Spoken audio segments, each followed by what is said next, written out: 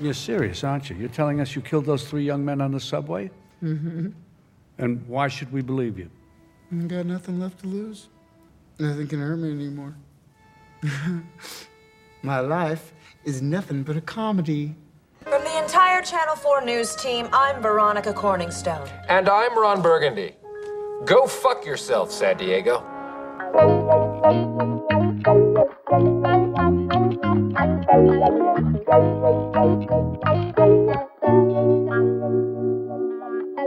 Hi, I'm Jason Concepcion, multiple Emmy nominee and one-time Emmy Award winner. And welcome to The Connect, a That's how you do it, Jason. About fucking time. Sections, hosted by myself and 3-time New York Times bestselling author Shea Serrano, in which we talk about movies, one picked by me, one picked by Shea, and the theme that connects them today. The theme is bad television appearances. San Diego's top news anchor kind of learns the definition of diversity, and a mentally ill man goes on a murder spree. It's 2004's Anchorman and 2019's Joker. This episode is brought to you by Jiffy Lube. Cars can be a big investment, so it's important to take care of them. I once got a car that I started out with 25,000 miles on. I got it to over 200,000 miles because I took care of it. You know how you take care of a car? You take care of the maintenance, the oil, the brakes, all that stuff. And if you don't, you can have a car just completely fall apart. When your car needs maintenance, head to Jiffy Lube. They provide automotive excellence at speed. Get your oil change, brakes checked, tons of other multi-care services. It's all done by expertly trained technicians who actually care about taking care of you and your car. Jiffy Lube, car more. To find coupons and start an instant online estimate, visit jiffylube.com. This episode is brought to you by Cars.com. When you add your car to your garage on Cars.com, you'll unlock access to real-time insights into how much your car is worth. Plus, view its historical and projected value to decide when to sell. So when the time is right, you can secure an instant offer from a local dealership or sell it yourself on Cars.com. Start tracking your car's value with your garage on Cars.com. Let me ask you, before we even get into anything, whenever we're doing an episode of The Connect, I know that you watch both of the movies again, whatever the two movies are. Is there some sort of like podcast logic that you use when you're determining which of those two movies you have to watch first or you're going to watch first? I do it like this. I watch the one I picked first, then I watch yours. And then as I'm prepping, like putting together my outline, I'll watch certain scenes from both of them again. Yeah. Okay. Which is basically, it depends on like how much runtime lead up time I have. But usually I pick mine first and then I pick yours. Unless I haven't seen your movie in a long ass time. And then I will pick your, like Set It Off. I hadn't seen it in a while. So I put yours on first. Whenever I do it, I always pick the one I'm least excited to watch first. Mm-hmm. And in this case, it was Joker. Like 100%. Was not even close. I just was not excited about watching it. Joker came out in 2019. Yes, starred Joaquin Phoenix, Zazie Beetz, Robert De Niro, directed by Todd Phillips. I was actually out on book tour when this movie came out. I was in Los Angeles and I had some time to kill. And so I went and I watched it. Oh, on the last episode, we talked about ArcLight. I went and watched this movie at ArcLight. And I remember being nervous about it. I was nervous about going to the theater. There was this idea floating around that somebody was going to shoot up the theater. Not specifically ArcLight, but like any theater in America, either because of this movie or perhaps in honor of the movie. I don't know what the like reasoning behind it was, but that was a conversation that was happening on the internet. And so that's what was happening in my head. And so I was nervous going to see it. And then I got to the theater and this was the first time this had happened. They were like wanding people down to make sure nobody was bringing any weapons in. It was like a whole thing. It was wild. And that was before the movie even started. And the movie itself is, I mean, have you ever been on one of those roller coasters that they throw up real quick in the parking lot of a grocery store? Yeah. And they always okay. They always feel like 25% unsafe. And that's how this movie felt for me when I went to go watch it. It felt like I was on a roller coaster and the lap bar was just a little too loose for me to be comfortable with everything. And there are a bunch of people in this movie that I like. Zazie Beetz is incredible. Brett Cullen, I like him. Shea Wiggum, Glenn Fleshler. Like I like these like sort of character actors. But this movie belongs to three people. It belongs to the composer, Hildur Guðnadóttir, is I believe how you say her last name. Just an outstanding soundtrack to this movie, just the whole sort of vibe. It belongs to Todd Phillips, the director, and it belongs to Joaquin Phoenix. So I'm going to go through these parts for each of them. With Todd Phillips, he had directed Road Trip and Old School and the Hangover trilogy and like these are the movies that I knew him from. Those are the types of movies that I had associated him with. And so when I saw that he was doing Joker, I was a little bit confused at first and like, I don't know that this is going to work out. And then that teaser trailer came out. Do you remember the teaser trailer where it's just Joaquin Phoenix and the camera's like slowly zooming in on him and we're getting flashes of him as the Joker, but he's in his normal clothes? Yes. That came out. It was like, hold on a second. We might be onto something here. And then the full trailer came out and it was like, well, I mean, I got to see this shit. Now, it was an incredible first trailer. I was really pumped about it. Joaquin Phoenix is, of course, in it. And he has this sort of really strange career. I think if you look at it, bird's eye view, like he does a lot of stuff. Joker came out in 2019. There's a lot of different kind of stuff. Yeah. Right. This one came out and it was the only movie he was in 2019. In 2018, he has 5 different credits on his IMDb page. He's always busy, but somehow it feels like he just sort of pops up out of nowhere whenever his thing is coming out. I like him in a lot of his movies. You and I have spent a great deal of time talking about him in Gladiator, which was a truly just outstanding performance. Unbelievable character performance in Gladiator. Just maybe his best. Maybe his best. I think for me, my favorite of his. He was great in Signs. I really like that. Mm-hmm. I thought he was cool in The Village. Did you watch The Village? I did. Fucking Village. I did watch the fucking Village. Man. Listen, I went and saw this at the theater too. And as I walked out of the theater, I'll never forget this. As I walked out, I'm texting my cousin. I always text him about whatever movies I just watched because I was in Houston, he was in San Antonio. And I'm like, dude, The Village fucking sucks. I was really excited about it because I like M. Night Shyamalan. And then the next morning I woke up and I was like, wait a minute. I think I loved The Village. I need to like go back and see it again. And then I went and watched it again and I was like, that movie fucking sucked. And then the next day I was like, I think I love this movie. I'm not certain. I don't know. I have a very similar, I saw that in the theater because I was still hopped up off The Sixth Sense. I went in, I was like, yo, this shit is the monster. It's like a fairy tale. This is fucking awesome. And then the twist hits, and I won't spoil it here just in case anybody out here has not seen The Village. Go see it. See it. I was like, what? No. Wait. Hold up. Wait. No. What? Yeah, exactly. That's exactly right. If it's on TNT or TBS, I will honestly like stick around for that reveal just to be like, what the did that happen? That's like, it's like a movie that should have been like a Twilight Zone episode, but then they made it a whole movie. The amount of confidence you have to have in yourself to make that the twist is just outstanding. Anyway, I thought he was cool in that. He has like a small part in there, but I thought he did a great job. Her was cool. The Master was cool. Somebody right now who is listening is probably getting very mad that I haven't said Walk the Line yet. So let me say Walk the Line is like, sure, you can put that in there. He has these great moments in these movies. He's very much a movie star. He very much has this movie star-ness about him, about the way that he talks, about the way that he moves, the way that he sort of weaponizes his body and his eyes. Yeah. But there's also something that's a little bit unsettling about him. And I don't quite know what it is. It's a real life thing too. Like if you watch any interviews he does on any late night shows. Yeah, he's very awkward. Just something underneath the surface is like unsettling. And again, I don't know what it is, but I know that his most evocative, most enthralling performances lean into that part of him. And that's where we are with the Joker. Did you like the Joker? Like that's like an easy question and a hard question. Did you like this movie?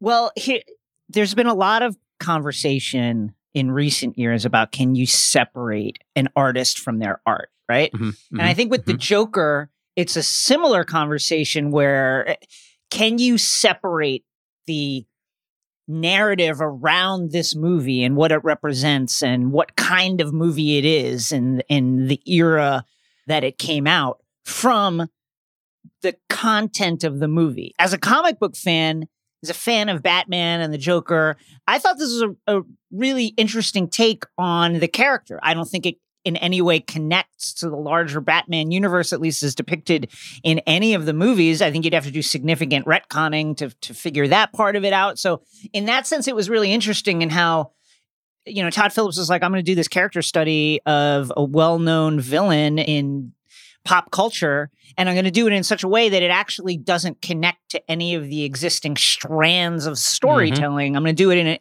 in its own particular way. In that sense, I thought it was really interesting. I thought Joaquin's performance was unbelievably brave and, yes, unsettling. I think that he has a really kind of, he's able to project the kind of vulnerability that people usually try to hide in real life. That's what I loved about Gladiator. Yeah. He was this guy who was just wanted to be loved and respected by his dad. And that's usually a thing that people try to cover up, but that was just right on the surface for him, even though he thought he was hiding it. And the Joker is the same thing. He's just like all of his delusions and all of his pain are right on the top, right on his face, even though he maybe doesn't think that he's projecting that stuff. So incredible performance by him. I found the conversation around the movie both important and also just like so exhausting that we live in a world where it's like we have to think about what does it mean to have another one of these movies? What does it mean that a particular type of person who believes in a particular type of ideology might see this movie and want to shoot up a theater? Mm-hmm. How do we process going to see this movie in terms of being a responsible, thinking human being in 2019, 2020? Like all of that stuff was at once necessary and at the same time just really wearying. So I liked the movie. I think that I agree with all the criticisms of it, specifically when people criticize it from the perspective of the larger cultural sphere. But like in a bottle, I think it's an interesting character study of a character. I'm not the biggest Todd Phillips fan, and I'm not the biggest fan of like people that would act like this character. But to me, I kind of like the movie. I kept coming back to this question because as I was watching it in the living room of my house, and one of my kids walked through, and I like paused it when they come through because I'm going to say it's because I don't want them to see what's on the screen, but really it's because I don't want them to like mess up the movie experience for me. So I pause it as the kids come walking through. This is my youngest son, and he asks what I'm watching, and I tell him Joker, and he's like, "Oh, do you like this movie?" That's the thing. Like a little kid will ask you all the time, or as a 7 going on 8-year-old will ask you, is it good? Do you like it? And I didn't know how to answer it. And I gave him like a version of the answer that you did there. I was like, I don't know if I like this movie or not. I'm not certain how to answer that question. It definitely made me feel things. It made me feel nervous. It made me feel scared. It made me feel a little empathetic, maybe. And I definitely walked out of the theater feeling like, man, Joaquin Phoenix put on a motherfucking show in this movie. I love this performance.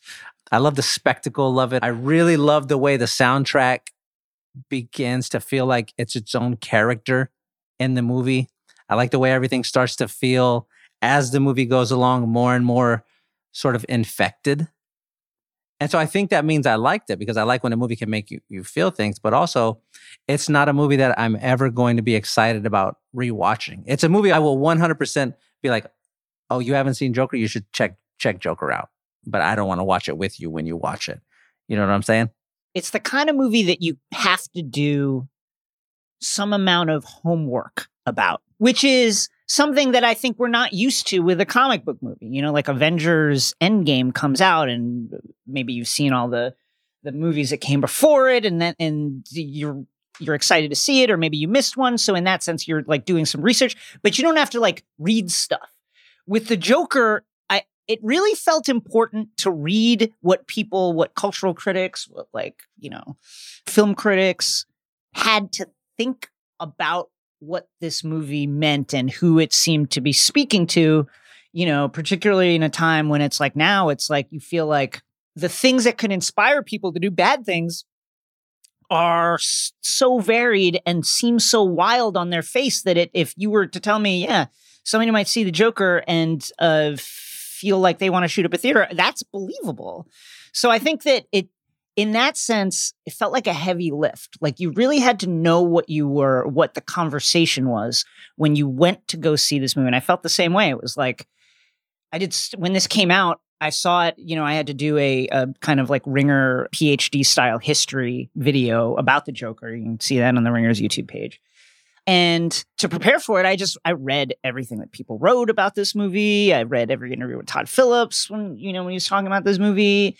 I read about Joaquin's preparation, all this kind of stuff. And it felt really important to do that in a way that is just uncommon for a movie about a comic book character. Right. A thing that you said that I thought was interesting is that the sort of discourse around this movie was exhausting. I thought that was like one of the best parts of the movie. I thought it was so much fun to like hear smart people talk about it, to read smart people writing about it. The same thing ended up happening when I rewatched it for this. I hadn't seen it in a good little while, several months. But when I started rewatching it, I was like, oh, I want to like read this piece that was in the Atlantic, or I want to like see what this person said about it, or listen to what this person said about it. It's like, it definitely puts a set of feelings in my chest. And those feelings usually aren't like that enjoyable. I don't know. I don't want to have this movie be like a part of my life, but that doesn't mean I don't appreciate the level of skill that it very clearly contains. All that being said, Jason, ask me if I'm going to see Joker 2 when it comes out. Are you going to see Joker 2 when it comes out? Yes, I'll be there Immediately. Immediately. This was going from this movie to Anchorman was like the biggest amount of whiplash I've had so far in any of the episodes that where we have recorded any of the things. But I knew that going in. I'm like, okay, let me watch Joker and let me feel what I need to feel, and then let me immediately go to Anchorman. Tell me a little bit about Anchorman here. Your pick. Anchorman, The Legend of Ron Burgundy, came out in 2004, directed by Adam McKay, written by Adam McKay and Will Ferrell. Of course, they began their creative partnership at Saturday Night Live. Stars Will Ferrell, Steve Carell, Christina Applegate, many, many others, with some really fun cameos by Judd Apatow, Seth Rogen, the narrator, Bill Curtis, Luke Wilson, Tim Robbins, many, many more. This movie, I saw it in the theater when it came out. And it's one of those movies where it seemed like everybody was quoting it for like 2 or 3 years. Yeah, for sure. This was a movie that probably made Will Ferrell like a major star. Like, of course, SNL. He was huge on SNL.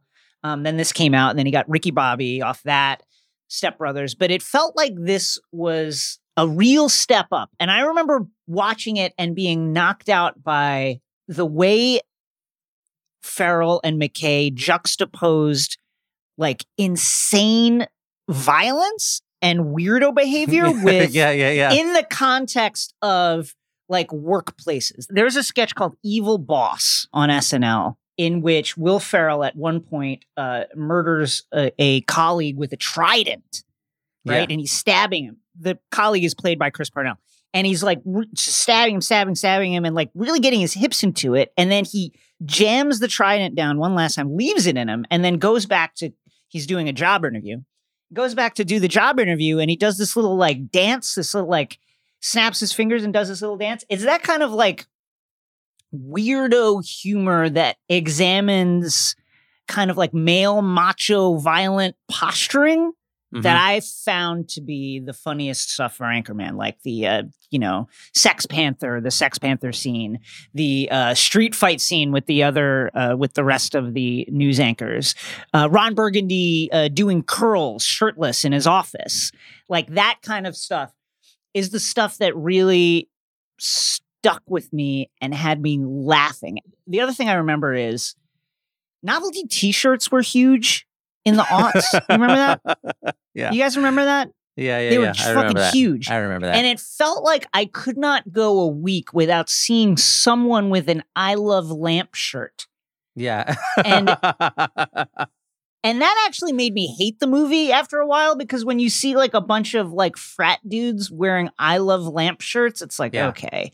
But this was just a movie that absolutely penetrated the pop culture and became reached that level of comedy where the references to it were a kind of like social shorthand. Like if you reference that in a conversation, now all of a sudden people are like, oh, I have something in common with this person. We might be friends because they pulled some random line out of Anchorman, and now we're going to talk about it. People are still using lines from this movie. I would probably say every day on Twitter, I see somebody do the "I'm kind of a big deal" thing. Like still 16 years later, people are still doing that shit. It's fucking nuts. This did that in like the very similar way that like a Quentin Tarantino movie would do that, where it shows up and like all of a sudden people, why are you talking so fast? Why are you talking like that? You don't normally do that. Stop doing that. In real life, people are doing that shit. I like when that happens. Yeah. So this one came out in the summer of that year. You said it was 2004? 2004, yeah. 2004. I just graduated college. I just moved to Houston. I was working like this construction job at the time. So I was feeling especially manly. Laramie and I went to go see this at the theater in Houston. This theater called Edwards Greenway Plaza, which is where we saw so many movies. This is great little, I mean, it's not a little, but it's this great theater right off of Highway 59 in Houston. That was like our theater. And we went and saw this, and I fucking loved it. When it came out, I was laughing so hard at this. This was such a fun period of time in my life. I had finally graduated college. I was like the first one in the family to do that. I had this job that was paying me $800 every 2 weeks. I thought I was fucking super rich. Damn, dude. I had an apartment like that I was paying for myself. Dude. No kids. It was great. All of this stuff was going on, made even better by the fact that like it seemed like every 2 months, every month, this new comedy would show up over a 2-year stretch. Anchorman, Talladega Nights, Accepted, Old School, Superbad, I think was in there, Wedding Crashers, The Hangover, Dodgeball, The Longest Yard, 40-Year-Old Virgin. Knocked Up, 40-Year-Old Virgin. Yep, it just went on and on and on. It was so much fucking fun. It was just fun. I had such a great time at the theater at these movies. Watching these movies back to back, I think you could say, and this is a fair of like any comedy that is over 10 years old, there are certain jokes that you feel like, I'm not sure that really hit. But then when you interrogate them, there's some like jokes about, there's some like gay jokes in Anchorman. And then there are, there's like liberal dropping of retard. Mm-hmm. And specifically the first one, it's like one of those jokes where watching the movie and really looking at it, it feels like what they're doing is making fun of a character, a person who would make this joke. I had the similar feeling while watching Joker. It's like, I watch that and I wonder, do people know that is the criticism? That's a concern I have when I watch movies now. And specifically, I think it's just Joker put me in that mind frame. It's like I watch Joker and I'm like, do people realize that he's not the hero? And then you watch the Anchorman Legend of Ron Burgundy and he's just like, he drops a gay joke or Veronica Corningstone drops a gay joke. And you're like, do people realize that the movie is saying these people are wrong for doing that, not that this is funny? You know what I mean? That's like the way that they do basically all of the Michael Scott humor in The Office. Mm-hmm. And it's like the joke isn't what he's saying. The joke is everybody responding to how offensive the thing is that he's saying. Yeah, you know what they did in a lot of these movies that I always looked forward to? It was like a recurring bit, is they would like zero in on one moment and then throw like 5 jokes in a row at that one thing. Like in Anchorman, I totally forgot that this part happened, but when Paul Rudd puts on the Sex Panther cologne, and everybody always made a big deal about like 60% of the time it works all the time, and like that was like the joke that lived. But right after that, he goes out there and they all take turns like saying what it smells like, and it just gets more and more ridiculous each time. Smells like Bigfoot's dick. That's the one that when I was in the theater, I just fucking lost it. I said, this is whatever this is. I love this. Whoever made these movies, I'm going to go watch every single one of these. I promise. The other thing about all of these movies from this era, whether it's Anchorman, Ricky Bobby, 40-Year-Old Virgin, etc., it's like the bloopers are almost as fun as the movie. The outtakes, they're so much fun because that's when I would watch these. I still watch these all the time. Like I'd say I go back to these every few months, and I'm just like, man, if you can make a career out of making money doing that, that's as good as it gets. Just goofing off, like saying wild shit into a camera until you get the right one and making people crack up. I love it. They do it at the end of this movie during the credits. Yes. They show like all of the things, and it's just so funny to watch Veronica and Ron throwing lines at each other while they're filming, and they keep like laughing during. It's just, it's great. It makes me feel good. Okay, let me ask you this question. Let me ask you this question. I like to ask this one each week. Let's do the 3-minute stretch thing, Jason. Yeah. You have somebody who has never seen any Ron Burgundy type movie. They don't know who Will Ferrell is. They don't know about anything surrounding this. They don't have any interest in watching it. You get a 3-minute stretch of this movie to play for them to convince them to watch this movie. What's that 3-minute stretch you're doing for Anchorman to get somebody to watch Anchorman? Wow. I think this is going to be a little off-kilter pick because, Will Ferrell's in nearly every minute of this movie, but I'm going to pick a section that he's not the center of. When Veronica Corningstone, played by Christina Applegate, gets her first anchor spot. And the rest of the news team, Champ and Brian Fontana are trying to throw her off her ship. And they're just making faces and they're like silently yelling just outside of the range of the camera, like at her, just like moving their hands and like acting like they're trying to shock her. And then finally, the climax of this is Brian Fontana. He's got his pants down with just like tighty whities. he's like gyrating and doing like air thrust with this face. I can't even describe the face.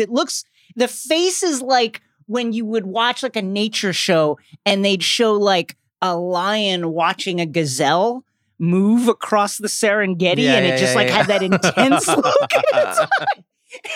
And he's making that face while Champ is making these hand gestures like he's displaying Brian Fontana's body. Like he's like, do you like what you see? And when I saw that in the theater, and still to this day, I laughed so hard I fucking like my stomach hurt. I laughed so hard at that. And I think that the contrast of like the goofiness of that with Veronica being absolutely unflappable in the face of this is, to me, a great 3-minute stretch to sell someone on the movie. They know Will Ferrell's in it. Will Ferrell's funny. Everybody knows that. But here's the thing you may not know about that's also very funny. What about you? That's a surprising pick. I'm a little bit surprised, but I'll take it. With Joker, you know what I would go with? Conveniently enough, the opening scene of this movie is right at about 3 minutes long. I'm talking about the part that goes from him sitting in the chair while he's putting his makeup on, and he starts to sort of stretch his mouth out into a smile with his fingers as he like cries a tear. We go from that into him in front of the store, spinning the sign, just trying to sort of make the best of his day. And then he gets knocked down and the sign gets stolen and he chases after the kids and they jump him in the alley. And then as he's laying there, sort of all beat up, that ominous music, that score is like we get introduced to it really here. It's growing and growing and growing.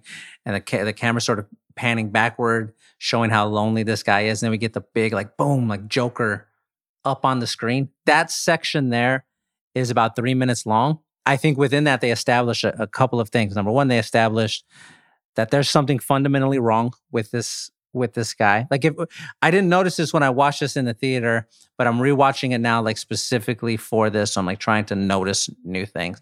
And there's a part where when they show him on the floor, all beat up, he like reaches one last time for the sign and he can't quite get it. And he brings his hand back. And then he's laying there, and then he like puts his hand into his coat and he presses a button that makes the water come out of the flower. Yeah. And I never noticed that. And then I'm like watching all the interviews that I can find or whatever. And they do this like scene breakdown with Todd Phillips. And he talks specifically about that part. He's reaching for the sign as like one last chance to try to fix things. And then he like presses the button and the water comes out and is like, again, there's something wrong with this person. He's finding comedy in whatever little thing he can. But they established that. They established there's something fundamentally wrong with this person. They established that the world is not going to have any mercy on him. Yeah. They established that the mood of the movie is going to be somewhere between uncomfortable and super fucking uncomfortable. Like Yeah. that's where we're going to live. When I watched this with Laramie, we made it to just this part, and she was like, "I don't know if I want to watch the rest of this." Yeah. I don't know. But like, I want to, if I have to show somebody a thing, a part of the movie, I want them to see just that part. I think that sets up everything really, really, really well here. Jason, do you have a it's bullshit? Oh, I do. Oh, give us the horn, Steve.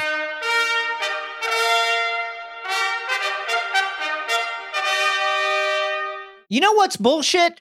Murray Franklin has Arthur Fleck on his show. Arthur comes out dressed as a clown, with face painted up really ghoulishly as a clown, does a little dance, comes out, and is super weird. And then he admits to murder, and his security is nowhere to be found. Nowhere. Murray, anybody who works in this building, the television network that runs this building, the fact that Murray Franklin has to say, call the police, and that's like 2 minutes after Fleck has like admitted He's to out a there for triple several homicide. minutes. Yeah. He's out there for a Nobody while. showed up. Nobody. No security guards, no nothing. I'm sorry, but this is a major failure of this network to protect its host. Big time. Like, where is anyone? All you Where have are is, they? is Mark Maron off on the side, like, I fucking knew this was going to happen. That's all Well, he's Mark doing. Maron, get out there. That's your fucking meal ticket, bro. Get out there and get your arms around this and drag this guy off the stage. Something. What are you doing? Somebody do something. That's a very solid. That's it. How That's very solid. How can this be allowed to happen? I don't get it. If he had been like, yeah, and then I did the triple murder, and guess what? And then he shoots Murray. Okay, I get it. It happened too fast. Nobody was ready for it. But this guy was off from jump. And then a minute into being super off, he then admits to murder. And then it's 2 more minutes before he kills Murray. And nobody shows up. Nobody does anything. Nobody steps in. And it's just an absolute institutional failure. Everybody should be fired. That's all. It's bullshit. An institutional failure is this week's it's bullshit. Before we get into the categories, I'm going to ask Yes. Steve. Steve, Yes, sir. I have at this point made it very clear that the Joker movie makes me uncomfortable. Yes. Talking about it makes me uncomfortable. So I need a bit of a palate cleanse each time we get like real far into the Joker conversation. So can you do this for me? There's a part at the end of the movie, The Pursuit of Happiness, when Will Smith's character, Wow. Chris Gardner, gets the job and he walks out of the building and we have this very beautiful music playing and he's like, this little part of life is happiness or whatever the line is. Can you play that for me right here so we can like reset things? Then I'm going to ask for it probably like 2 or 3 more times Sure. throughout this podcast. Thank you. This part of my life, this little part, is called happiness. That's great. I feel better. I honestly feel better. Let's get to our categories. Before we get to our first category, let's take a quick break. This episode is brought to you by 7-Eleven. Cold, slurpy drinks and a hot summer day are a match made in heaven, and your favorite refreshment just got even better. Let's talk about 7-Eleven's $1 small slurpy drink with 7 rewards. It's the classic frozen fizzy treat you can't get anywhere else. I'm a blue raspberry guy. Just know that about me. Know that about me going forward. Anytime there's a drink like this, I'm in on the blue raspberry. If you're feeling thirsty right now, how about going to visit a 7-Eleven valid through 1/7/25? 7-Eleven has the right to end this promotion early, plus tax. Participating U.S. stores, see app for full terms. All rights reserved. This episode is brought to you by Jiffy Lube. Cars can be a big investment, so it's important to take care of them. I once got a car that I started out with 25,000 miles on. I got it to over 200,000 miles because I took care of it. You know how you take care of a car?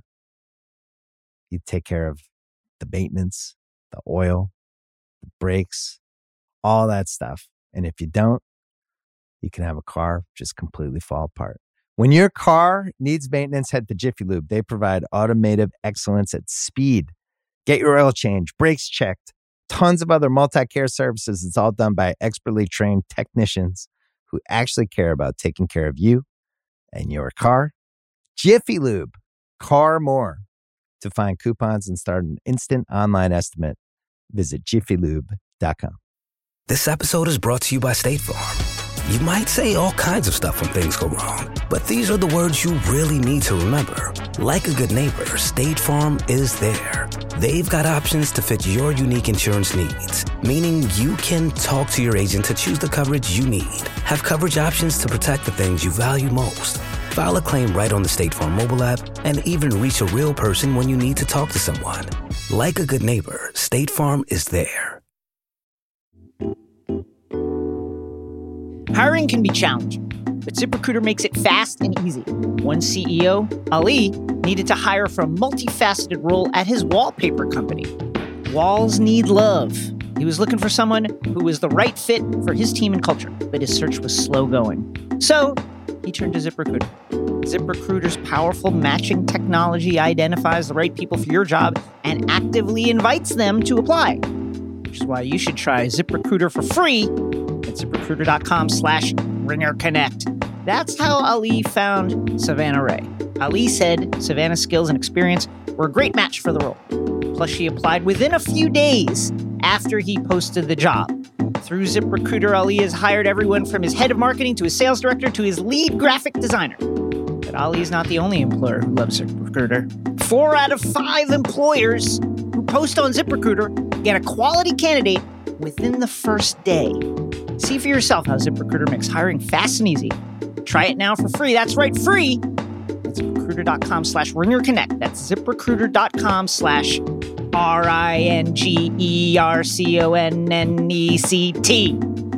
ZipRecruiter.com/RingerConnect. And we're back. First category. Cafeteria table, baby. Let's go! This week, we're populating our cafeteria table with characters from bad television appearance movies. Somebody was in a movie and they were on TV and a bad thing happened to them. There are 6 seats available at this table. Ron from Anchorman gets one of the seats. Here's my question. Does the Joker from Joker get one of the seats or does Murray get one of the seats? I like Joker. Let's get Joker there. Let's definitely pat him down and let's have security waiting. Okay. And let's give him plastic cutlery but that's fine. Yeah, we can have him there. So Ron from Anchorman gets one of the seats. Ron Burgundy. The Joker from Joker gets one of the seats. That means there are 4 seats left. You get to pick 2. I get to pick 2. Give me your first pick. Who gets your first seat here, Jason, at the bad television appearance cafeteria table? Oh, wow. Okay, I'm going to go with... They're going to share a seat because they did this together. You're always doing this. George and Frank from the sci-fi classic They Live, the climax of the movie, right? So this is a movie in which 2 kind of a guy on the edge of society, a loner, an outcast, discovers that there is a vast conspiracy by aliens to take over the earth by placing alien leaders that are disguised as human beings in positions of power and influence. And towards the climax of the movie, he and his buddy, they storm the television station and they try to show people what is happening, that aliens are actually in control of the world. And I would call this a bad television appearance because it's like, if you're just at home, you don't know, there's no way for you to know for real that the aliens are in control of stuff, and it'd just be shocking and it would kind of ruin your news watching experience. Not to mention that they're throwing grenades and shooting up the news studio. John and Frank from They Live. Nobody in my life has mentioned the movie They Live to me more than you have. I feel like It's so good. You figure out a way to get it in here. And still, I'm a little surprised that that's one of the picks that you went with. I'm going to preemptively determine that that's going to be this week's bad pick of the week. But maybe you'll do worse on the next one. I do not know. But so far, here's who we have. We have Joker from Joker, Ron Burgundy from Anchorman, and John and Frank from They Live. Terrible. Let me give you my first. Let me give you my first one. Well, much better pick. Much better. I got to have my guy in here. I need to have him. I need to have Jackson Maine in A Star Is Born. Oh, wow. It's a great one. Ali wins the Grammy for Best New Artist She goes up on stage with Jackson Maine. She tries to. He's drunk and high, and he looks like he is just on death's door, stumbles his way up the stairs, falls down. She goes on without him. She's in the middle of giving this beautiful acceptance speech, and here he comes, picking himself back up and sort of like just dragging himself out there. He joins her.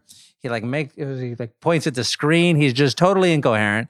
And then in front of her, in front of millions of people, he just pees on himself, is ruining so many things for so many people. It's bad and embarrassing and very sucky, yes. But if you're him, the worst part of this is that he has just ruined this once in a lifetime moment for the woman that he loves. I don't know that we can have like a much worse TV appearance than that. So I need to give my first seat, Jackson Maine from A Star Is Born. This is a great one. I mean, like, I would like to shit on it, but it's a good pick. I'm glad that you cannot. Do you have another pick? Who's your next one? I'm going to play. Let me play quickly just a clip that you can hear. Hopefully you can hear, and then Steve can fix it up. Here is this character that we're about to have sit at the table. You know, the guy in the booth who's talking to you on a tiny little earphone, he's afraid the guys at network are going to tell him it's through if he lets the guy keep talking like I'm talking to you. Because the corporation's got the networks, and they get to say who gets to talk about the country and who's crazy today. I would cut to a commercial if you still want this job, because you may not be back tomorrow with this corporate mob. That is Senator J. Billington Bulworth from the movie Bulworth, starring Warren Beatty, Halle Berry, Oliver Platt. So Senator Bulworth goes to South Central and he meets black people and he realizes that racism exists. Then he goes on a television appearance with a beanie and sunglasses and a hoodie and drinks from a flask and raps. This movie, I don't know that it really translates to today. But I will tell you that this is a bad television appearance by Senator J. Billington Bulworth. It's a bad one. This is a much better pick. Now we're talking. Now we're in my wheelhouse right here. This one, much like you, I was hoping to like continue to make fun of your pick, but I cannot argue with Senator Bulworth from Bulworth. I was not expecting this, but that's very strong. Okay, we have the Joker and Joker, Ron Burgundy and Anchorman, John and Frank and They Live, Jackson Maine and A Star Is Born. That's a great Senator one. Bulworth from Bulworth. Before I give you my last one, let me give you some that I stepped over to get to this last pick. Okay. Joe Dirt in the movie Joe Dirt. Oh, that's good. Yeah, that's great. That's solid. I don't know what it is about this particular performance, but this was like the one time that I really liked David Spade. I thought he was very sweet and endearing. And I just liked this movie. He shows up on MTV with Carson Daly and they get some jokes off at his expense and you kind of just feel bad. And I'm like, okay, let me at least mention Joe's name in here. He can't have a seat at the table. I'm not going to take him to Dairy Queen and pay for some ice cream like they do in the movie. But let me mention him here. Let me also mention on a grander scale, Truman from The Truman Show. Wow. Now, they ruined his whole life, I think. His whole life. But that is kind of, here's my pushback on that. Argue against it, please. That is the show. It's not like you came in and you did like a bad television appearance is when you come on and the show, there's a certain brand to whatever the show is, and you come in and you do something completely off of that. Something completely different that is jarring. The Truman Show was absolutely terrible for Truman's life, like his personal life. That's where I'm arguing from. But it was great. It was great TV. It was great TV. It was great TV, but not for Truman. It was for him. For Truman at all. He would never say that was a good TV appearance. He'd be like, "This fucking was awful, awful." They saw every single part of my life for so many years. All of the worst moments. It's just out there forever. So I didn't pick him though because I knew that you were going to argue back against that.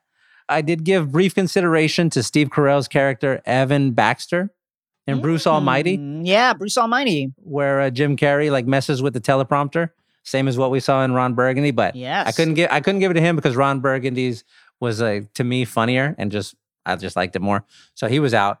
My last one that I really like went back and forth between. There's a character named Jennifer in the movie Nightmare on Elm Street 3: Dream Warriors.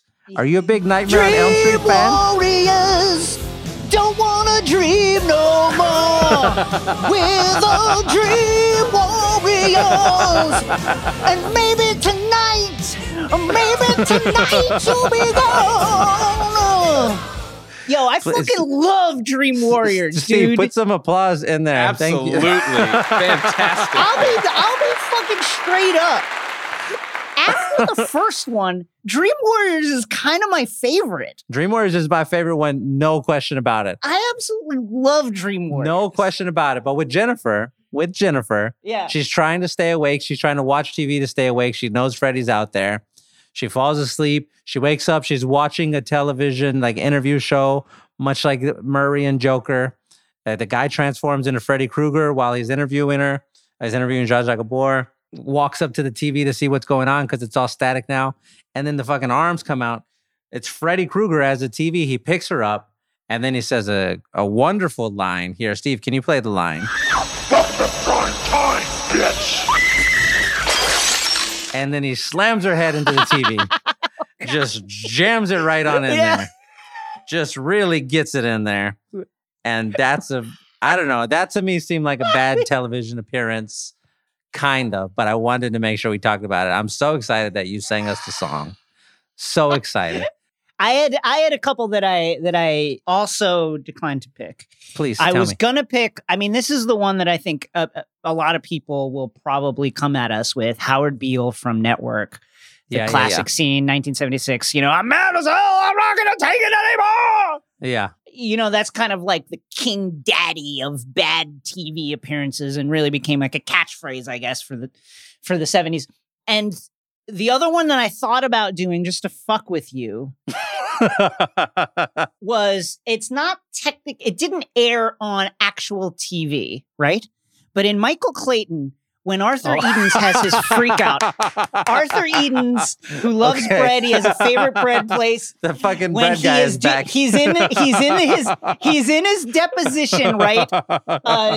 And they're talking about, the case, the ongoing litigation with Hugh North, and he's starts stripping down and professing his love for one of the people involved in the case, and he eventually just is totally nude and running around the deposition room, and I think that's as bad as it gets. Now, did it go live to television? No, but it was recorded on video, and the video was really damaging. And I thought about doing it, but then I thought, no, Shay's going to go crazy with this one. He's already hates me for the bread one. He's not going to let it happen. I'm never going to hear the end of it if I pick that. So I didn't pick him, but I thought about it. I want to make sure it's clear for the record here. Nightmare on Elm Street 3, Dream Warriors is a better movie than Michael Clayton. That's wrong. Better That's movie. False. That's better theme song for sure. But that's false. But both very good movies that I love. Let me recap here. Joker from Joker, Ron Burgundy and Anchorman, John and Frank and They Live, which is just, that's the one I'm going to be mad at for a while. Jackson Great Maine movie. Come on. in A Star Is Born. That's incredible stuff. Senator Bulworth and Bulworth. This is my last one. And I just listening to you talk about The Truman Show, I feel like you're going to argue back against this one. But I think that this is a very solid pick. Okay. This person was on TV. Okay. And they died on the air. Not only on the air when this thing is happening, but also in front of his brother and his teammates. I want to have a seat. I want to give a seat to Antoine in The Sixth Man. Famed guard from the University of Washington is in the middle of a game playing, gets the pass from his brother, goes up, dunks it as the announcers are in the middle of talking about this future NBA prospect. He has a heart attack and he dies and he falls to the floor, all on television. I think we have to have Antoine in here. I think we should take John and Frank's seat from them and give Antoine 2 seats just in case he wants to stretch his legs. Now, hold on a second. Does Antoine played with Plume and Charm by Kadeem Hardison? Does Antoine, are we going back in time and getting Antoine before he dies? And if that's the case, are we allowed to warn him that he's got a heart issue and he should be careful while playing? No. Oh, you know what? Here's what we're going to do. Let's make nice. We're going to make nice here. because you have two characters on your John and Frank. We're going to give them both a seat because we're going to take the ghost version of the sixth man. Oh, good. That's He can just sort of float around above the table. He could just do his ghostly thing. Yeah, like nearly headless Nick from Harry Potter. I love it. Yeah. That's what he's doing. I think he's the leader of the table, just sort of the ghost of the table that everybody defers to. I think that's what we do. Steve, can you give me one line from each of the characters from our cafeteria table this week? Our bad television appearance cafeteria table. One line from the Joker and Joker. All I have are negative thoughts. Gross. One line from Ron Gross. Burgundy and Anchorman. It's so damn hot. Milk was a bad choice. Jackson Maine in A Star Is Born. I started out singing with this beautiful man, and I'll sing with him for life. Right, baby? You can barely understand that guy. Senator Bulworth from Bulworth. Let's hear the whole rap. Yeah, we got it. Big money. One man, one vote. Now, is that really real? The name of our game is Let's Make a Deal. Now, people got their problems, the haves and the have-nots, but the ones that make me listen pay for 30-second spots. Great. One line from Antoine in The Sixth Man. Yeah, when we was kids, don't mess with a dead name. Thank you. And then our bad pick of the week, Steve. Build it up. Give me the music. Give it all. Give us every little piece that you can. Get ready. Are you ready for this, Steve? Yeah. Give us a line from John and Frank from They Live. Y'all ready for this? You better find yourself someplace to hide and keep praying nobody ever finds you. What a terrible pick. What a terrible I pick. love it. Next category. Great pick. Next, the move I could pull off. Go. Here we go. I will ask Shay 5 things about his movie. He will ask me 5 things from my movie. Shay, would you like to start? I would like to ask you your questions first this time, yes. Sure. Your movie came out first, so we'll do you first. Jason, question number 1. Move you could pull off from Anchorman. Could you fight a bear? No. Just fist fight a bear. I could fight it, but I would lose. No person could win in a fight against a bear. I guess you didn't see The Revenant because fucking Leonardo DiCaprio won. That shit was number 1 CG and number 2 a trained bear, and that's why that was one of the most notoriously difficult shoots in recent memory. That bear was trained. You didn't see The Edge then? Anthony Hopkins fought a bear and won. Wait, hold on. Was that the same bear, actually? Because it's always the same bear. It might have been. Shout out that bear. Of a bear? Yeah, it's like Bart the Bear. Bart the Bear? Bart the Bear. He's in all these movies. He's in Legends of the Fall. He's in The Edge. He's in the 1988 French film The Bear. This motherfucker has had a real career. Meet the Deedles, 12 Monkeys. He's the one who got an Oscar nomination or something. He died. Oh, that's not him? He did die. Yeah, he died. Oh, Bart the no. Bear died. Steve, play some sad music for Bart the Bear. Rest in peace. Jesus, Bart the Bear. what a sad turn. I was gonna ask if we could get a line from Bart the Bear, but now I think we gotta play some sad, somber music. Jason, okay, you could not defeat an adult bear. Obviously, that's the case. These things like that's 8, true. 9 feet tall. The ultimate predator. They run faster than us. They climb faster than us. They swim faster than us. It's a fucking wrap. But how big of a bear could you fight? Like if you had to kill a bear with your hands, the biggest bear kill possible. Yeah. How big could that bear be? Well, listen, I really want some time to research this if I'm going to do it seriously, but I think it would have to be small. I'm talking cub. Like less than a year old, the size, smaller than a child. How many pounds? 40 pounds. 50-pound bear. That's about what I was going to guess. I was going to guess. Yeah. You could take down a 50-pound bear because that's like a small pit bull at this point. I think it would still. I'd get hurt too, but I think I absolutely. could kill it with my bare hands. 50 pounds. Absolutely. I think I could do it. How do you kill this bear with your hands? I get What's it in the a strategy? I get in a fucking triangle choke. You just I get it in a suffocate fucking triangle choke like this. It doesn't understand how to break out of that. It's never seen any cage matches. And I get it on its back and I fucking drop the choke on and then I fall back with my full weight onto my back and then I wrap my legs around its lower body so that it can't curl up in a ball and then I just fucking choke the life out of it.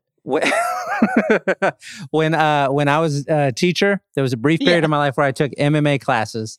Oh shit! We were like fighting, and they're teaching you, okay, when they get you in this rear naked choke, the first thing you're supposed to do is like turn your chin toward the crease of the elbow. Yeah. And they're like, just do that. And I'm like, all right, cool. And so the guy gets me in the choke, and I do that. And it doesn't fucking help 1%. No. And I'm like, guys, I thought this was going to save me. And they're like, oh, no, it doesn't. It just like prevents more serious injury or some shit like that. I'm like, fuck the MMA. No thanks. One thing I learned from martial arts, taking martial arts, is that all the shit looks incredible when you're just practicing it. But then as soon as you spar, none of it works. And you can't think of anything you ever learned. The one thing I learned from martial arts, from MMA, is that I am not built for the martial arts MMA world, like at all. Okay, next question. Could you do, Jason, you work out a lot. I see you exercising all the time. Could you do 1,000 curls? Ron Burgundy does over 1,000. He does over 1,000 curls. 100% no. No. How many? What's the most you could do? What is the weight? 15 pounds. Whatever number you say, we're going to ask that you do it on video for social media. I've only got 20s here. I'm sorry, okay, but like 20. Do 20. I could do 15 to 20 reps in a row. Yeah. Of a 20 without stopping. Without stopping, I could do that. But like 1,000, literally no one can do 1,000. Ron Burgundy can do it. I don't know if you noticed, he did 1,000. He's just got a lot more muscle mass than me. I mean, what can I say? Let me lob one up for you, Jason. Yeah. Ron Burgundy, he won 5 Emmys. Jason, could you win an Emmy? I could win one Emmy. Yes. Honestly, when he talked about when Bill Curtis did that narration that he won 5 daytime Emmys, I was like, man, my Emmy feels less now. Like, no, if Ron Burgundy's out here getting him like 5 of them, what have I really done with my life? You got the one. Could you sing Afternoon Delight by Starlight Vocal Band? Let me rephrase the question. Will you sing Afternoon Delight by Starlight Vocal Band? I mean, I could sing it, but really the thing is, could I sing it in a barbershop harmony style, like a pitch perfect a cappella style? If I had the melody, if you give me the melody, I could sing it. If it's the harmony, I got to work on it for a little while. I got to get my ear to it because that's hard. Here's my question to you, Shay. Okay, go. When I was watching this last night, I wondered this. Did they do that in the room, you think? Or did they do it like in post? I think they definitely did it in post. It sounds too good, too crisp. That was my thought as well. That it seemed too good. Yeah, that's my feeling as well. Jason, I'm looking in our little Zoom chat. There's a chat message from our producer, Steve. He's saying he could sing the song. He wants to sing it. I'd love to hear it. Let's hear it. I really don't see that at all. Steve, let's hear it. Come on in, Steve. Steve, give us 5 seconds of Afternoon Delight. Let's go. Just let us hear it. Sky rockets in flight. Afternoon Delight. Afternoon Delight. Yeah. Sing it for us. Just sing it. You're making me earn it this week, huh? In your best singing voice. We need to hear this it. Thing that I definitely dropped in the chat. All right. Sky rockets in flight. Never mind. Right. Let's get out of here. Wow. That was worse than I thought it was going to be. You look like you have a really soft voice. And that's that was very coarse in my ears. It's very abrasive. I would like to move on. Next one. Tough notes. Jason, last one. There's a part in here, Jason. There's a part in this movie where Ron Burgundy throws a burrito. And I was immediately brought back to your burrito bandito story. You've stolen the burrito. You're riding in your getaway car. Would you throw away a mostly uneaten burrito that you stole? Let me put it this way. Much in the same way that O.J. Simpson talks about things. If I had stolen the burrito. Yeah. You're asking me if I had stolen it. If you had. Could I then throw it accurately? I wouldn't know because I would never treat food that way. I respect food too much. And if I spent my hard-earned money on something that tastes good, I'm going to eat it. How about this? I'm going to eat the whole thing. You just spent your hard-earned money on that Gulliver's Travel movie that Jack Black did. And then you saw Jack Black and you have a burrito. No, I wouldn't. Listen, we all miss. Everybody, like, they can't all be School of Rock. You know what I mean? They can't all be great. And specifically with comedy, it's hard sometimes. Sometimes you just don't know if it's funny. You just literally don't know until it comes out, and then people hopefully laugh at it. It just happens sometimes. I would not besmirch Jack Black in that way. I would not throw food at him. I respect him too much. Good. I just wanted to make sure. No, just would never wanted to do make that. sure. We're pro Jack Black. Big time. All right, give me mine. Moves you I ready? could pull off. I'm ready. This is going to be terrible. Shay, in this movie, Arthur Fleck, we meet him. He is dressed like a clown, and he's on the street holding a big sign for a business. Could you be a street clown for a business? Oh, absolutely. I could be a street clown for a business. I have been a clown for most of my life. I imagine being... I imagine I could like twist the sign around a little bit. Yeah, I could do that one. Easy start. Let me ask you this. You talked about your construction job. I've talked about my various jobs on there. What's the worst job you've ever had? Oh, the construction one. Fucking sucked. How long did you do it for? And what'd you have to do? I have done construction, yes. I did it for 2 years, and it was miserable all of the time. Not all of the time.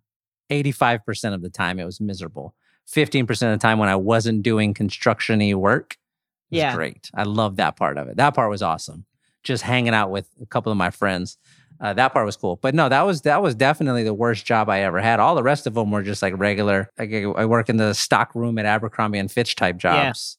But a construction job where you got to be outside and you got to like, whatever. I have to know what flashing is all of a sudden. I hate flashing, man.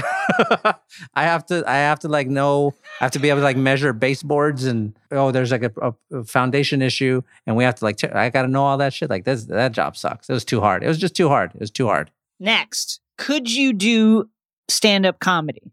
I could not. I would get too nervous. It would probably go about as well as it did for Arthur. I think you do a little better than Arthur, but it's hard. I really enjoy stand-up comedy. I like watching it.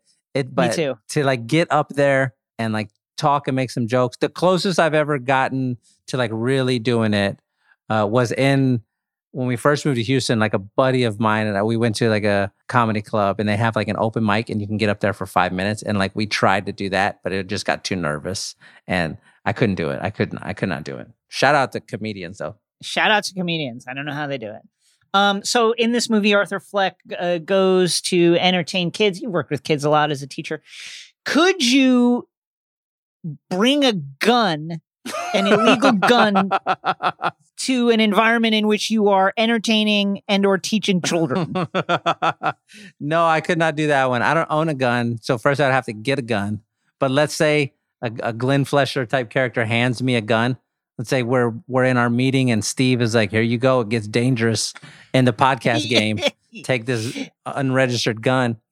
No, I couldn't do it. I didn't even feel comfortable. Like I have like a pocket knife that I carry around sometimes. Yeah. I wouldn't even take that to like into my car to drive to school because I get nervous the police are going to find it or some shit. So no, I'm out. Could you bomb on live television? That one I could do. Yes. I feel confident in saying that. It would not go as bad as it did for Arthur. It would not end in a murder, but I could definitely get on there and not make some good jokes and just be like a dud. And everybody's like, why did you invite this guy on here? That could happen for sure. And then finally, could you get in a fight on mass transit? No, because in Texas, the main mass transit that we have in San Antonio is just a bus. I don't think I'm going to get in a fight on a bus. For some reason, a train seems like that's a good place to get in a fight.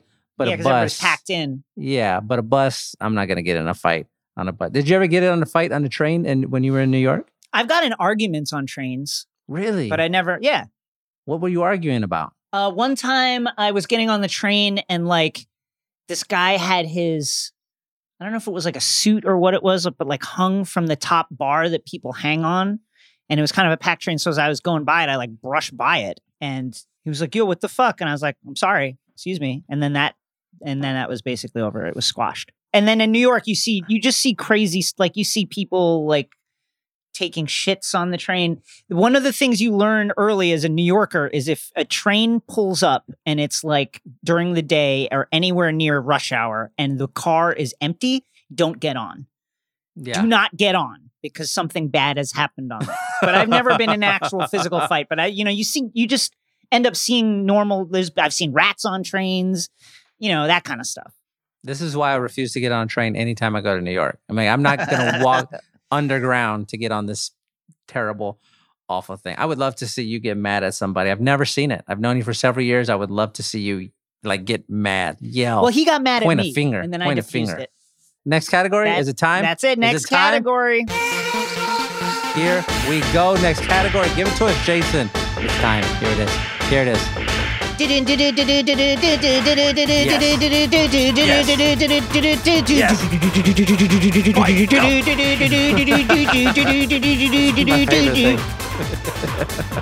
is it.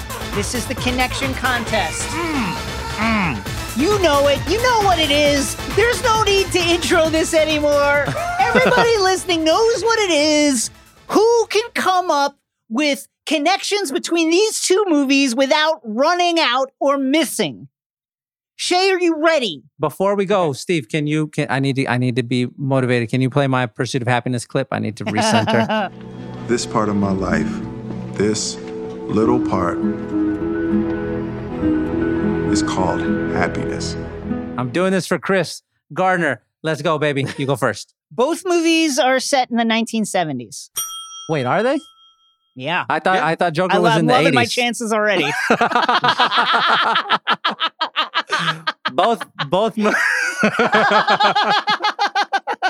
Both movies have guys in colorful suits.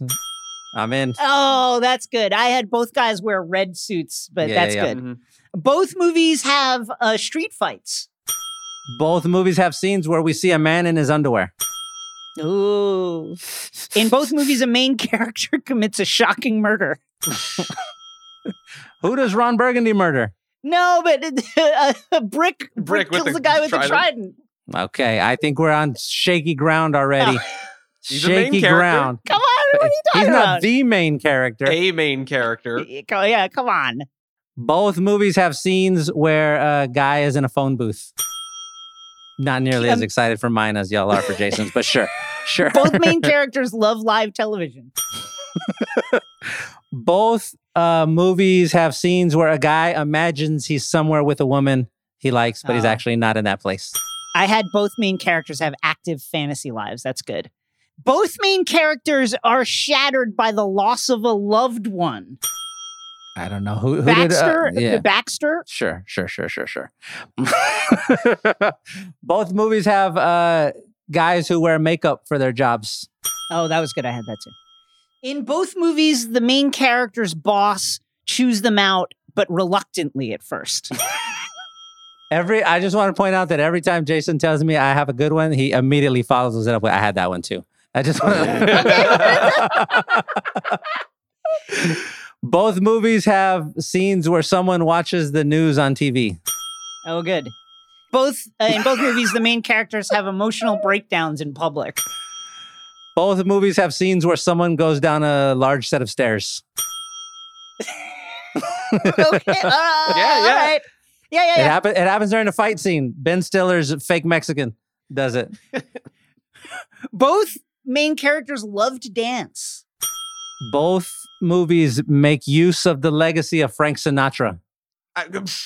They describe Ron Burgundy by saying he'd make Frank Sinatra look like a bum. And then we also have a Frank Sinatra song and Joker. Give it to me. Give me my let it ding. Yeah, I'd let that go. Yeah, Still alive, baby. Both main characters get fired. Both movies, they're named after the person it's about. Give it to me. Give it to me. I'm staying alive. The spirit of Chris Gardner. Yeah. The spirit of Chris Gardner is guiding me. In both movies, the hero brings his love interest to a nightclub to see him perform. Why won't you just... Oh, buzzer him. I don't know. But she's imagined. Wait, because she's imaginary? Yes, she's imaginary, Steve, but still, he doesn't. In his mind, that's she's not there, though. Buzzer him, Steve. No, come on. No, she's not there. But that's do it. This is a pursuit of happiness. This part of my No, life. no, Steve. Buzzer. Little part. Buzzer. It happens in his mind. No, it's not. Yes. That's ridiculous. Yes. Oh, what a tainted victory, but I will take it. Play the Pursuit of Happiness Holy music. shit. Steve, just play it. Does not count. I deny She's that not that there. is the case. She's not there. No, but Yes. he does it in his mind. No, I but didn't even- she's not there. He doesn't Yes, bring. but it's real. Then none of the movie actually happens because it all happens in his head. It's real to him. Argue with him, The Steve. entire Don't movie back down, happens in Steve. his mind. Don't back I'm down. not backing down. I'm not He's trying to backing Chris down. Paul you right now. That's Do not insane. let him Chris Paul you. Do not let him Chris Paul you. I'm I right. was out He's here here. I'm the next- absolutely right because the movie takes place primarily in his mind. This little slice of life right here.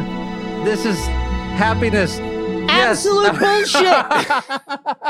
You know what my next one was because I had already run out. I was gonna say both movies I had to pay to watch them on Amazon Prime. I was done. I was toast. You were one away. I was toast. You were I one was away. toast. God bless. Victory. Heavyweight champion. Wait, Steve, play my music. Play my Eddie Guerrero. Yes. Viva Lie, la cheat, vida. steal music. Let's go.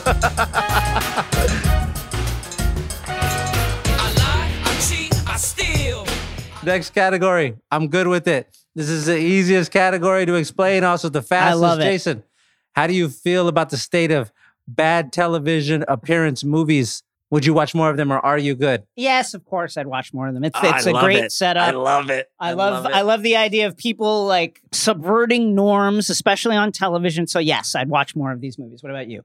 100%. I just really like when shit goes bad in front of a lot of people. Same. On screen. It's just so much fun to watch. I can't believe we didn't talk about, here's a good TV appearance. One of my favorite ones is in Gone Girl when Ben Affleck goes on the interview. And he's so great. He's so good in that. Just really, really wonderful. Yeah, I love it. I want to see it as much as possible. Just a fun little thing to have happen in a movie. Next category. Special acknowledgments. This is the category in which we talk about details from our movies that we liked and that we'd like to acknowledge further. Shay, what do you have? Rewatching this movie, rewatching Joker, I just was absolutely awestruck by how great the score is in this thing. Hildur, the composer, Gudanitor. I had to Google how to say this name. I hope I said it right. I'm trying to be respectful. What a great job. It's just such a big part of the movie. I don't think the movie is anywhere near as good without these touches that she puts in there. It's just perfect. Every single little part that comes in, I just love it. He's going down the stairs and we've got the one song, the rock and roll song going, and then it transitions into the scary song and it's all timed up to when he's doing his little kicks. Just great. That's my first. It's really great. Really muscular and it really muscular. Yes. Really muscular and makes you feel like a sense of dread. It is a great score. Love a good movie score. This is going to be if we ever have a score conversation, I'm always going to mention this one and what is the other one? The Facebook movie, The Social Network. Those two, I just love them. Jason, do you have a special acknowledgement? Give me one. Yeah, I'm gonna go with bloopers. Bloopers in these Apatow era movies. They're just so entertaining and almost as entertaining, in some cases more entertaining than the movie on a second per second basis. Oh, for I sure. just love them. I just think that they're so fun and they make the production of these movies seem like the most fun thing that anyone can do in the world. I love watching them. I love watching the outtakes. I love watching the bloopers. I love it. My very favorite one is in, This Is 40. And there's an outtake of Melissa McCarthy's character. And she's in a parent-teacher conference with the two main characters from the movie. And she's just fucking off the rails. And it is the funniest thing I don't know. I just go on YouTube and I watch it every once in a while. And she's just talking about how much she hates the principal. And she's going to jack her feet back and kick the guy in the jaw. And it's just great. It's so fucking funny. Okay. The Talladega Nights gag reel, bloopers and gag reel, I think it's 8 minutes of fucking genius. And perhaps the funniest shit I've ever seen. I would urge anyone out there to watch it. It's so great. Wait, Yeah. I got one more special acknowledgement from Yes. me. Well, I'll do it quickly. 2019, fucking one of my favorite years for movies. Just so strong. Parasite, Booksmart, Marishori, Uncut Gems, Hustlers, Joker, Once Upon a Time in Hollywood, John Wick 3, Ford vs. Ferrari, Last Black Man in San Francisco, Crawl, Dolomite Is My Name, Endgame, Terminator Dark Fate. Just fucking heater after heater. Heater after heater. I don't like the face that Steve made when I said Terminator Dark Fate. I think it belongs in the list. I think it's outstanding. It's fine. It's fine. It's not fine. It's not fine. It's awesome. It's awesome. Next category. Sorry. Next category. Oh, it's the Rodriguez. This is the Rodriguez, baby. Let's do the Rodriguez and then let's get Let's out of here. go. Every episode ends with the Rodriguez. Jason, you love Michelle Rodriguez. I love Michelle Rodriguez. Each week, we have to figure out how to connect our movie to Michelle in as few steps as possible. I already know the connection you're going to make, but go ahead I'm and not do going it. to do that. I'm not You're going not to going to do it. So Oh. Danny Trejo is in this movie, so that's the easy one. Yes. Machete, it's the Easy. one you do. Easy. But in inspired by your performance in recent weeks, I'm going to take a more interesting route, and I have Go two of for them it. that are fun. Number one, Seth Rogen is an anchorman. He plays like a camera operator, part of the news crew. He also appears in the 2009 SNL skit, The Fast and the Bi-Curious, What a which pull. spoofs The What a Fast and the pull. Furious, What a starring pull. Michelle Rodriguez. Wow, And my okay. other one is part of the plot of Anchorman involves a Oh, panda no. that's going to give birth. Michelle Rodriguez famously once dated the actress and model Cara Delevingne. Cara Delevingne once famously walked down Hollywood Boulevard dressed as a panda. All right. I mean, I don't know how to respond You can look to that any up. of You that. can look that up on YouTube. Cara Delevingne Panda Hollywood Boulevard. It's out there. I believe I believe you. I Hey. believe you. Do what you do, Jason. That's impressive. Sidestepped a direct link with Danny Trejo and Machete. So I'll do the same. I'll offer you the same courtesy. Robert De Niro is in Joker. He's also in Yep. Machete. I'm going to get him off the table. I had totally forgotten, and I don't know how I forgot this because I fucking love this character. Shea Wiggum. I love Wiggum, Shea. baby. He's in Joker. He's also has a small part in Fast and the Furious 6. Direct line between the two. There's no like birthing pandas or anything like that. But that's good. That's going to be my entry. That's going to be my entry here. And I think we leave it up to Steve. Well, as much as I appreciate both the quick connections from Shay, I do very much like the inspiration that Jason had from this odd SNL poll and a panda dressing. I think I'm going to have to give it to Jason this week. Yes! That And I could see it. That sucks. I was so excited Are you giving me guff after I saw you just- Shay? Yeah, I would like to take back all of the nice things that I said in the connection. I would also like to vacate the title. I do not want it anymore. Give it to Jason. No, Give come it to on. Jason. I refuse to take it. I reject it. Nobody It has will- taken the title. Nobody has the Steve, title you've- this week. So I'm just sat here.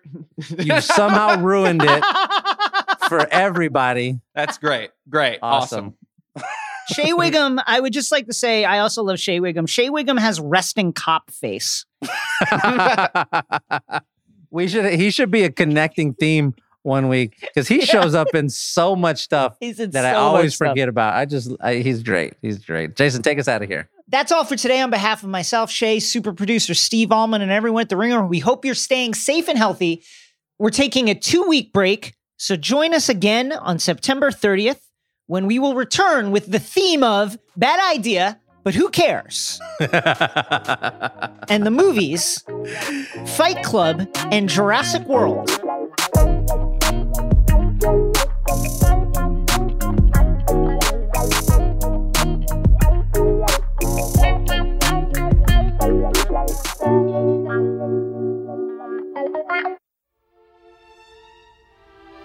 Why did you give him these flowers? No, they're not real. It's magic. I'm trying to make Bruce smile. Well, it's not funny, is it? Do I need to call the police? No, please. My mother's name is Penny. Penny Fleck. She used to work here years ago. Can you please tell Mr. Wayne I need to see him? You are her son? Yeah, Did you know her? I know. Wait, sorry. You're doing a terrible It's job. Yeah, I'm doing terrible. This is worse. This is worse than when Yeah. you were singing. but go for it. Jesus. Yeah, did you know her? I know about 2 of them. She told me everything.